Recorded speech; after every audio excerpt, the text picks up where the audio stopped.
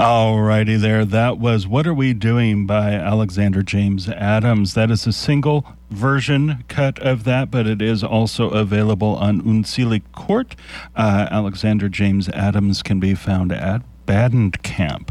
If you were listening to the last couple of hours, you got to hear me on The Magic Mess. In that second hour, we were talking with some of the contributing artists to the Red album, Pagan Voices for Reproductive Rights, and didn't get a chance to play that song of Alex during the show, so I figured, hey, it fits in here too, so we'll just play it to open up Lavender Hill, which is what you are listening to here on KZUM Lincoln, KZUM HD 89.3 on the FM, and online at kzum.org. Or perhaps you're using one of those handy-dandy, smarter-than-a-calculator devices that you take everywhere with you.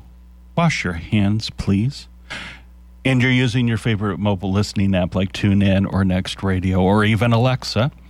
Or you could be listening up to 2 weeks after the original broadcast date, thanks to the KZUM archives, which, of course, can be found online at kzum.org/archives. I'm your host, Phil. I'm joined once again with my spontaneously appearing guest co-host here, Jenny, who we got to talking at Star City Pride last month, and it's like, hey, let's get your feet wet with community radio. You've done internet radio. Let's dip those toes in over here, too. So welcome back. Thank you.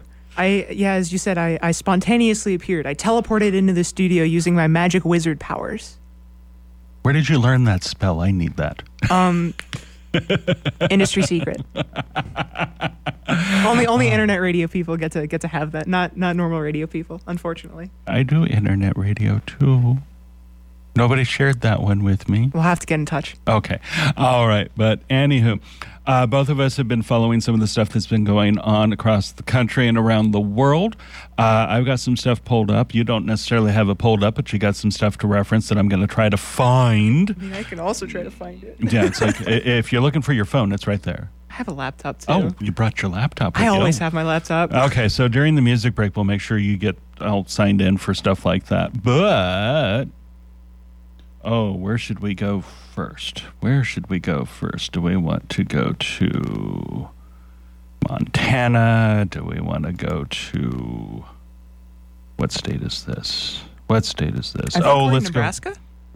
Yeah, we're in Nebraska, yes. I'm usually the smart aleck. I've got competition now. Okay, let's go to Virginia to start out here with the administration of Virginia's Republican Governor, Glenn Youngkin. Maybe he's a bit of a bumpkin. I don't know. The administration, not necessarily under his orders, but the administration itself has removed a page off of their website for the Department of Health in Virginia, a page that was dedicated to resources for LGBTQ youth. Including suicide prevention, as well as other mental health and general health information. That seems fine. Yeah, nothing wrong with that at all. No. Yeah. Okay, so, of course, that was originally reported by the far-right news outlet, The Daily Wire, but, they're going to harp on whatever they can that makes them look good. Mm-hmm. Good in quotes, of course. The Virginia Mercury, one of the newspapers there, reports that the Virginia Department of Health, their resources for LGBTQ youth page included links to Virginia Pride, the Trevor Project, the Virginia Anti-Violence Project, and other organizations and resources providing helplines, suicide prevention programs, and medical and counseling services for queer youth. This isn't the first state to do it. Oh, yeah. It's not the first state to get in trouble with at least liberal media. Yeah. Over it, and lots of LGBTQIA activists, both for youth and adults, because you're removing information like that, that's going to have an impact. All right, so here's the plan, right? We're going to go and delete stuff off the website that helps people not die, and then if they do die, whoops, not our fault. Yeah, it's like, didn't Dolt 45's administration try something like that with the with HUD? I don't know. Or no, that was Housing and Urban Development, but the sister program, the National Department for Health and Human Services. Yeah. I don't know if I'm aware of this. Yeah, they did some removing of some stuff. I can't remember all the details right now. That was, oh my goodness, 6 years ago. We're still dealing with repercussions from Dolt 45.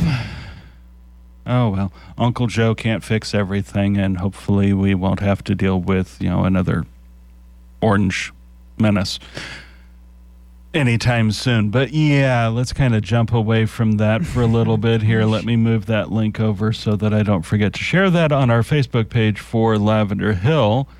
And shall we just kind of go from Virginia up to Montana for a second here? Before we take a music break, and I've kind of tried to figure out what I'm going to do. Montana residents have sued their own state over the drag ban in Montana. Similar bans have been struck down in Florida and Tennessee. Yes, Florida man lost a fight. He's still, fighting back from it, but Florida man lost a fight, and I'm not even going to approach Tennessee right now. That 10-foot pole's not long enough. But a transgender woman, 2 bookstore owners, and an educator who teaches in historical costumes are suing Montana over its law banning drag performers from reading to children. If successful, the suit could cause the law to be blocked from being enforced. This is coming from an article by Daniel Villarreal, posted to LGBTQNation.com on Friday, July 7th, 2023. The federal lawsuit, this is not a state level, this is a federal level lawsuit, calls the law a, quote, breathtakingly ambiguous and overbroad bill, motivated by anti-LGBTQ plus animus, end quote, and alleges that it violates constitutional rights to free speech and equal protection under the law.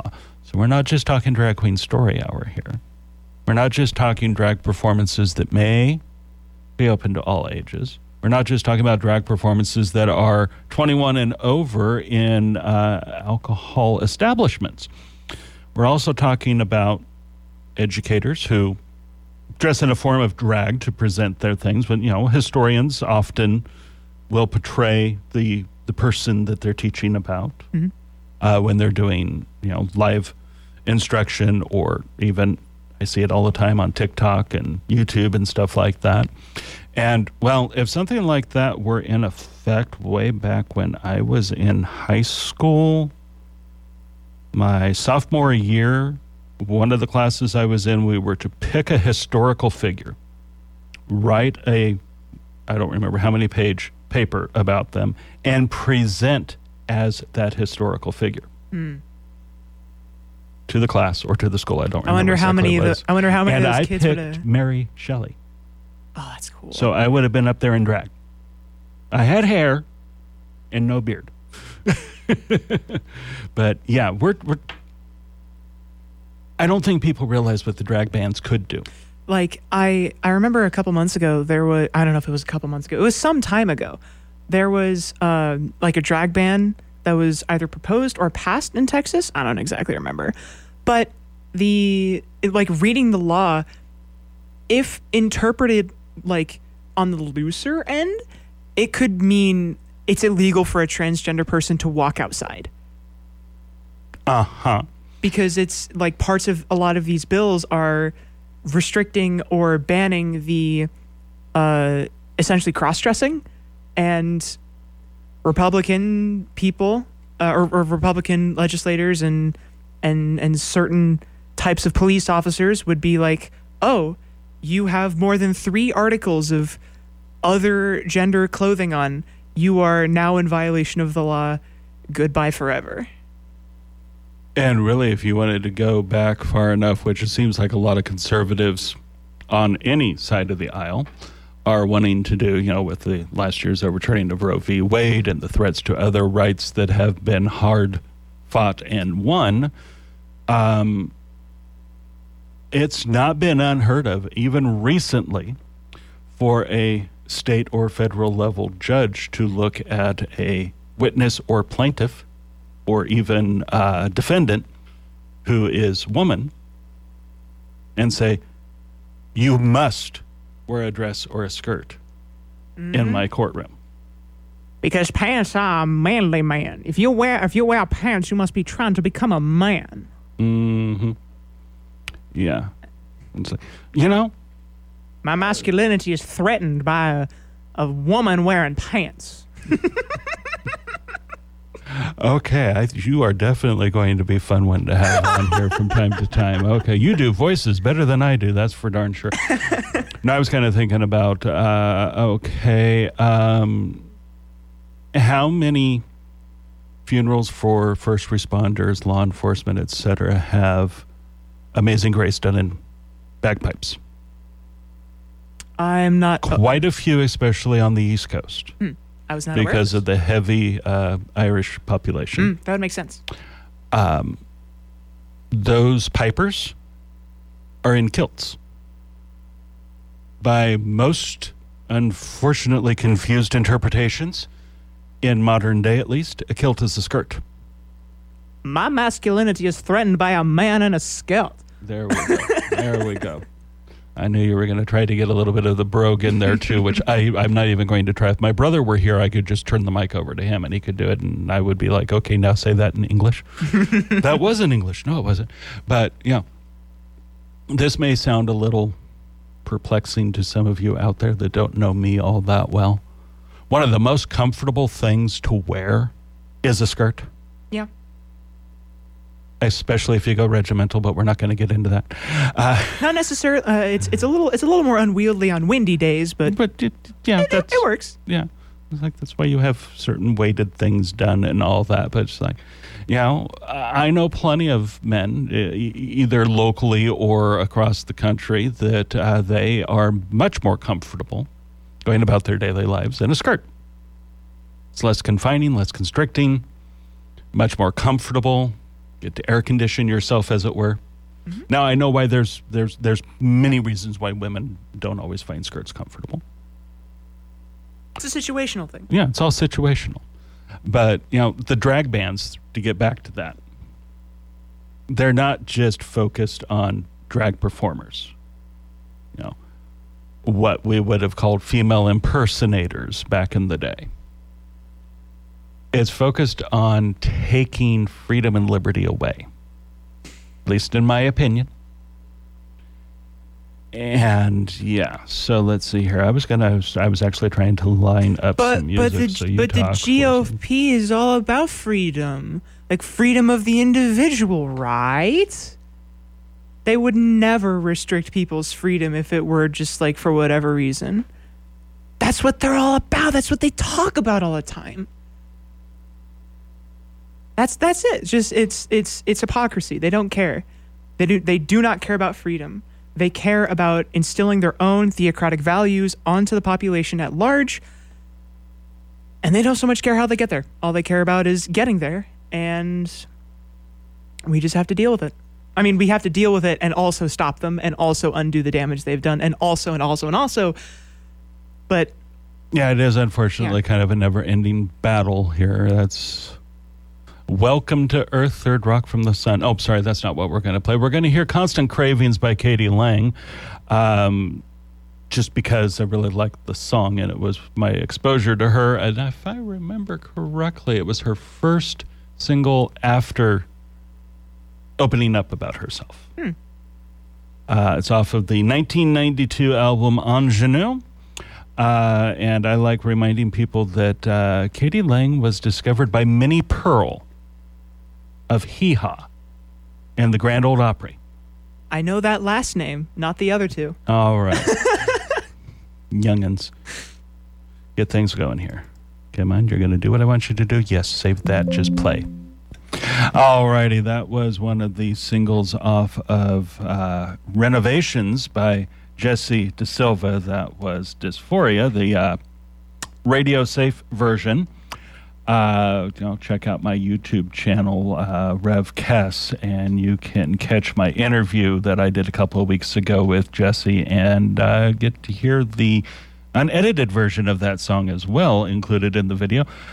The album comes out officially on Wednesday is when the full Renovations album will be released. So, look into that, JesseDaSilvamusic.com. find out more. Anywho, my spontaneously appearing guest host Hi. actually came prepared with some stuff. Semi-prepared. Semi-prepared. And this is one of those, I guess this would kind of fall into the segment of things that make you go, huh? To a degree, I think.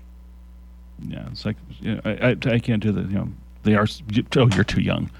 Arsenio Hall, things that make you go, with the hand gesture and all that. Yeah, no, not the, not Dr. Evil. It was, yeah, not Dr. Evil. Arsenio Hall was before Dr. Evil. Oh, God, I'm making myself old today. I'm just $1 million. Yeah, at least you know who I'm talking about there. Anywho, you brought something from Wisconsin that falls into the Republicans. What are you doing to your constituents? So what do you got for us? Well, this is a article from Vox.com by Lee Zhao, I believe, is how we decided it was pronounced. It's entitled "How Wisconsin's Governor Bested the GOP and Secured Education Funding for 400 Years." This is a Democrat taking some minor little revenge on the Republicans. A little bit, yeah. It's quite interesting. This week, Wisconsin's Democratic Governor Tony Evers made key changes to the state budget passed by the Republican-controlled legislature, slashing GOP tax cuts and guaranteeing education funding increases for the next 402 years. Yes, you heard that right, 402 years. In Wisconsin, the governor has the power of the line item veto, which, if for people not aware, means that a governor can specifically isolate individual characters and words within a law and just say, this part isn't in there anymore. And so as part of the state budget, there was a piece of text that said, for the limit for the 2023 to 2024 school year and the 2024 to 2025 school year, add $325 to the result under par. Essentially saying, for every student, increase the budget for this period of time by $325. And he line item vetoed the word the, 24 school year and the 20, the hyphen between 2024 and 2025, and school year, changing the law to, for the limit for the 2023 to 24-25, add $325 to the result under par, guaranteeing that the Wisconsin public education will be more funded. There are a whole bunch of other line item vetoes throughout the rest of the bill. This one's just the most funny because it's comically long. Yeah, that is one of 51 times that Governor Evers used the line item veto in the budget bill. It's not a very uncommon thing there in Wisconsin for their various governors. In 91, then Governor Thompson set the record for the number of line item vetoes used at 457. Jeez. And given how expansively it's been used in the past, voters have also previously amended it to restrict the ability of governors to do things like veto single letters in a word to form a new word. We can veto imagine. Words still, but not single letters. I can't imagine what extremely strange law must have been created by removing individual letters out of words. I can't imagine. For the record, though, I think that the power of line item veto for any executive to have is ridiculous. But if it's going to exist, might as well use it for actually good things. Yeah, and of course, his creative deployment of his authority has prompted pushback from Republicans who could threaten a court challenge. 3 of the line item vetoes Evers used in 2020 were struck down by the state's Supreme Court, which will soon have a liberal majority for how broad they were. It's unclear whether the specific vetoes that were used this time around could be subject to the same review process, but it could be kind of interesting to see. Okay, that was a $325 annual increase in spending per student. So not just $325 once. $325 every year. I missed that part. Mm-hmm. That's... You scroll down a little bit more. Scroll down a little bit more and you'll see it. I've seen it. So yeah, could have a big policy impact. So, okay, if they're going to increase spending per student, not only does that mean a potential increase in services available in the schools, what I've always said, that school lunch programs should be free to everyone. I mean, increasing annually by $300 seems like that could be that could for sure, that could happen. Increasing teacher salaries. This seems like some woke nonsense we're starting to get into now, huh? Making people's lives better? Unthinkable. I don't know. Wisconsin does border Canada, which is a lot different than the rest of us here. I suppose so. So, yeah. Anywho, that was a very interesting one to kind of get things going here. And as you know, listeners, the links will eventually show up on the Facebook page for Lavender Hill. Getting a little bit better about making that happen within 24 hours. Well, my last regular co-host that I had was anti-social media. So you being not necessarily anti-social media, but not on all the social medias, is not going to be a whole big change for me there. So it's like still me making all the posts and stuff like that. But wow. Okay. Annie Boo Boo, where are we going to go next? Are we going to go to music, or are we going to do some globetrotting? I feel like some globetrotting might be fun. Okay, let's do some globetrotting and go to Africa. Whee! According to an article by Greg Owen on LGBTQNation.com, published Friday, July 7th, 2023, African activists target Intel executive for allegedly pushing for the Kill the Gays law. This one grabbed my attention because, well, how many of us are using computers that have an Intel processor? Have one in front of me. Intel Pentium inside. Okay, that's a little outdated there, but okay. African activists from more than a dozen human rights organizations are fighting back against one of the primary sources of new anti-LGBTQ plus legislation sweeping the continent. The Kill the Gays law is not all that new, actually, but it's got a resurgence thanks to mega churches that have gained some major influence in countries like Uganda. And that's one of the countries that's listed here in the article. The groups from countries including Uganda, where President Yoweri Museveni, wow, I almost got that one right, signed the East African nation's notorious Kill the Gays law this May. Activists are calling on multinational computer chip corporation Intel to bring a high-ranking executive to account for his participation in formulating and promoting anti-LGBTQ plus policies in Africa through the Arizona-based group Family Watch International. So not only do we have an executive with Intel who's not making things very popular for Intel, at least in certain areas of the world, but a organization called Family Watch International, and you can just tell by the name of that it is a right-wing, ultra-conservative, mega Christian, whatever. Yeah, organization. So, wow. What business do we have in telling other countries how to formulate their laws anyways? I mean, America historically has made it its business for a long time. Rightly or wrongly. But yeah, it's...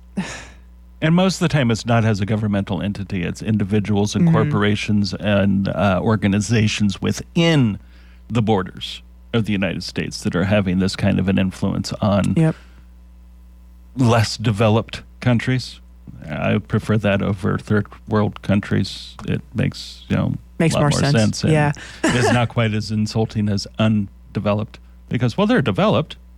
They're just not as developed as we should be and aren't. But anyways. Less industrialized, maybe? There we go. It's not the easiest things to figure out sometimes. I need to have a sensitivity monitor. I need somebody to tell me. Of course, that would mean that I'd have to script things in advance, which doesn't work when I have a co-host. That's too hard. I used to do it. But anywho, you can find out more, of course, by going to lgbtqnation.com, or you can go to change.org. There is a petition there that several human rights organizations have put together, which accuses Greg Slater, Intel's vice president of global regulatory affairs, of being, quote, actively responsible for exporting, financing, and spreading hate, homophobia across the continent through the group Family Watch International, which he co-founded with his wife. I wonder how many members there are actually of Family Watch International. I'm not that curious at the moment to find out, but I could look into it. I would bet you could. I would imagine that the amount of people in that organization is maybe 2-3 dozen maximum. I don't know. They could have a larger membership than the Westboro Baptist Church, which you pretty much named what the congregation number was for the Westboro Baptist Church. And they're all related, I think. Annie boo-boo. Let's get a little bit of music going on here. Do you have any requests? You have no clue what I have, but you could make a request and I'll see if I have it. I have no clue you have, and I have no particular requests. Fire away. Whatever you feel.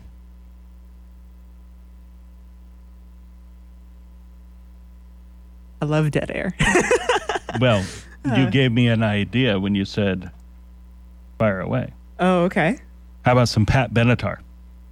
I suppose so. Hit me with your best shot. All right. All righty. Let's see which one of us actually follows, pop culture. Oh no, I'm not the most well versed in pop culture. I am, as you say, a youngin, but not quite, not quite that plugged in. Are you familiar with the Netflix program Heartstopper? Maybe. I've never seen it. I don't have a Netflix account. Heartstopper is a youth-oriented gay romance series. Cool. And one of the stars of that, Kit Connor, was interviewed recently by Molly Spray Reagan for the LGBTQNation.com, or was interviewed and quotes were included by Molly in that article from yesterday, July 8th, 2023, talking about the fan pressure for young Kit to come out of the closet.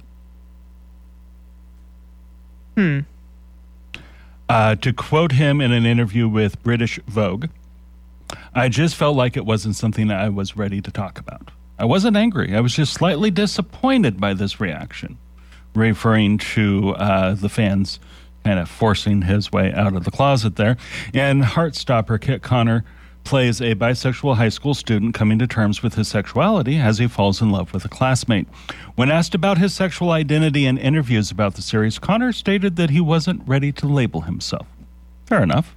Mm-hmm. After being photographed holding hands with a woman, fans began accusing him of queerbaiting. The accusations on Twitter, of all places, seemingly drove Connor from the social media app, which has been happening a lot with various things since Elon took over. Writing last September in one of his last Twitter posts, this is a silly, silly app. Bit bored of it now, deleting Twitter. Yep. Connor then returned to Twitter to announce he is bi. Back for a minute, Connor wrote in an October 31st tweet, "I'm bi. Congrats for forcing an 18-year-old to out himself.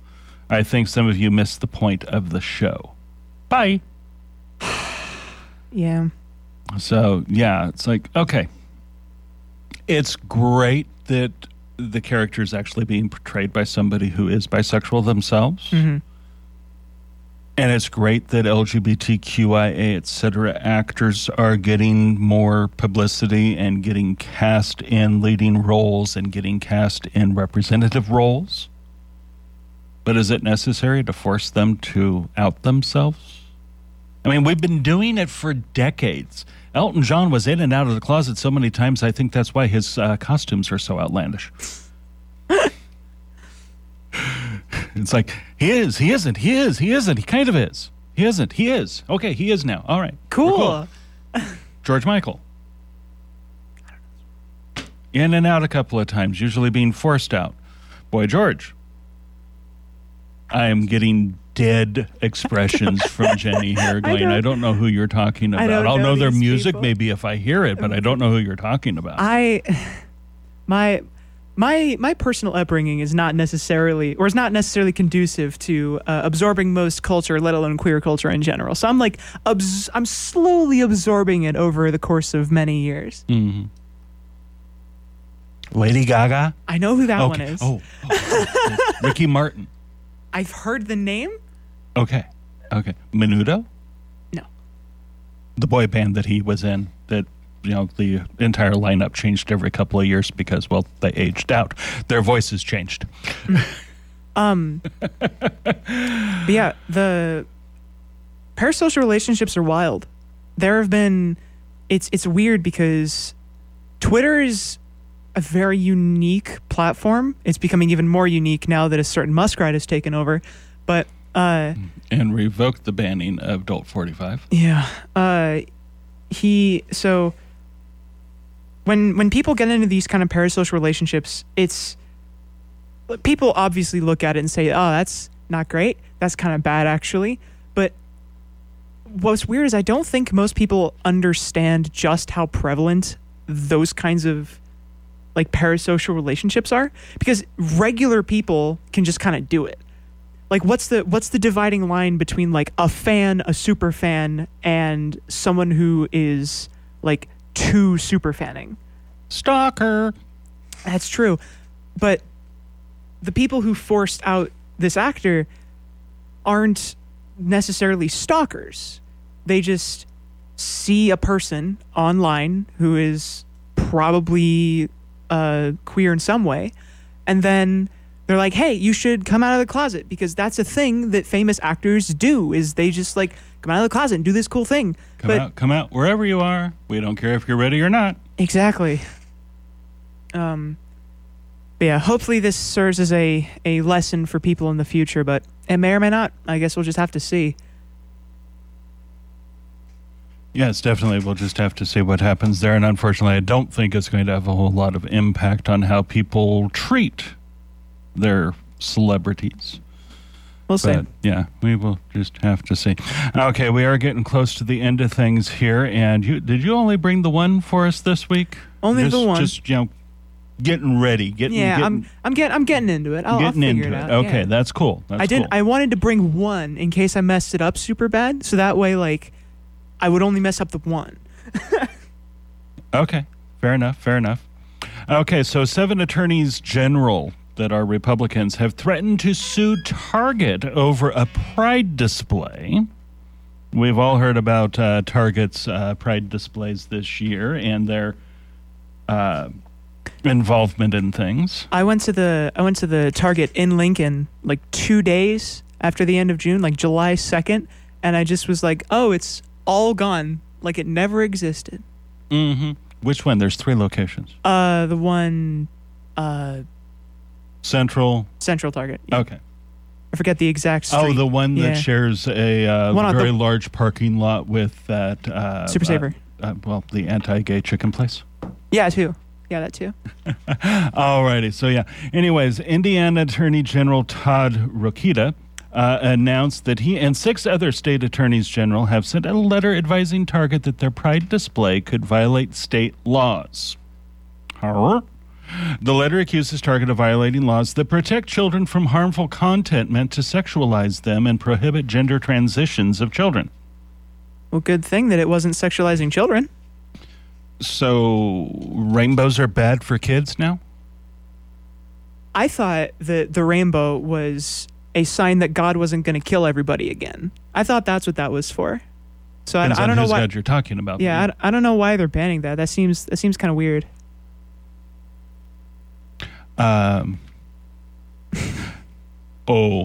If I still had that song, I might have to end with that because that is just too good. But I've got sparkly pink unicorns dancing on rainbows going through my head. I can't think of the I will have rhythm. to see if I can find that song to end us out with here today. But speaking of ending things out, we are really low on time. Getting used to this whole dynamic of having somebody else in the studio with me to talk to, and Deb's probably looking at the computer going, "You're not set up for me. What am I going to do?" I'll get you set up, Deb. Relax. Anyways, invite you to stay tuned for the Women's Show on the Sweethearts and Badasses of Americana and Beyond segment. Deb's going to be talking with Ruthie Foster, and in the second hour, she is going to be joined by Dylan, the assistant music director here at KZUM, sharing some of his favorites, new and old. There'll probably be some ABBA involved. Dancing Queen or something, who knows? But new and old music by, for, and about women on the Women's Show. So let's see if I can find my dancing unicorns here real quick to kind of set things out with here. There we go. I have no idea what to expect from this song. It's kind of a short one, so I better put something else in there too. But anywho, here we go with Pink Fluffy Unicorns Dancing on Rainbows.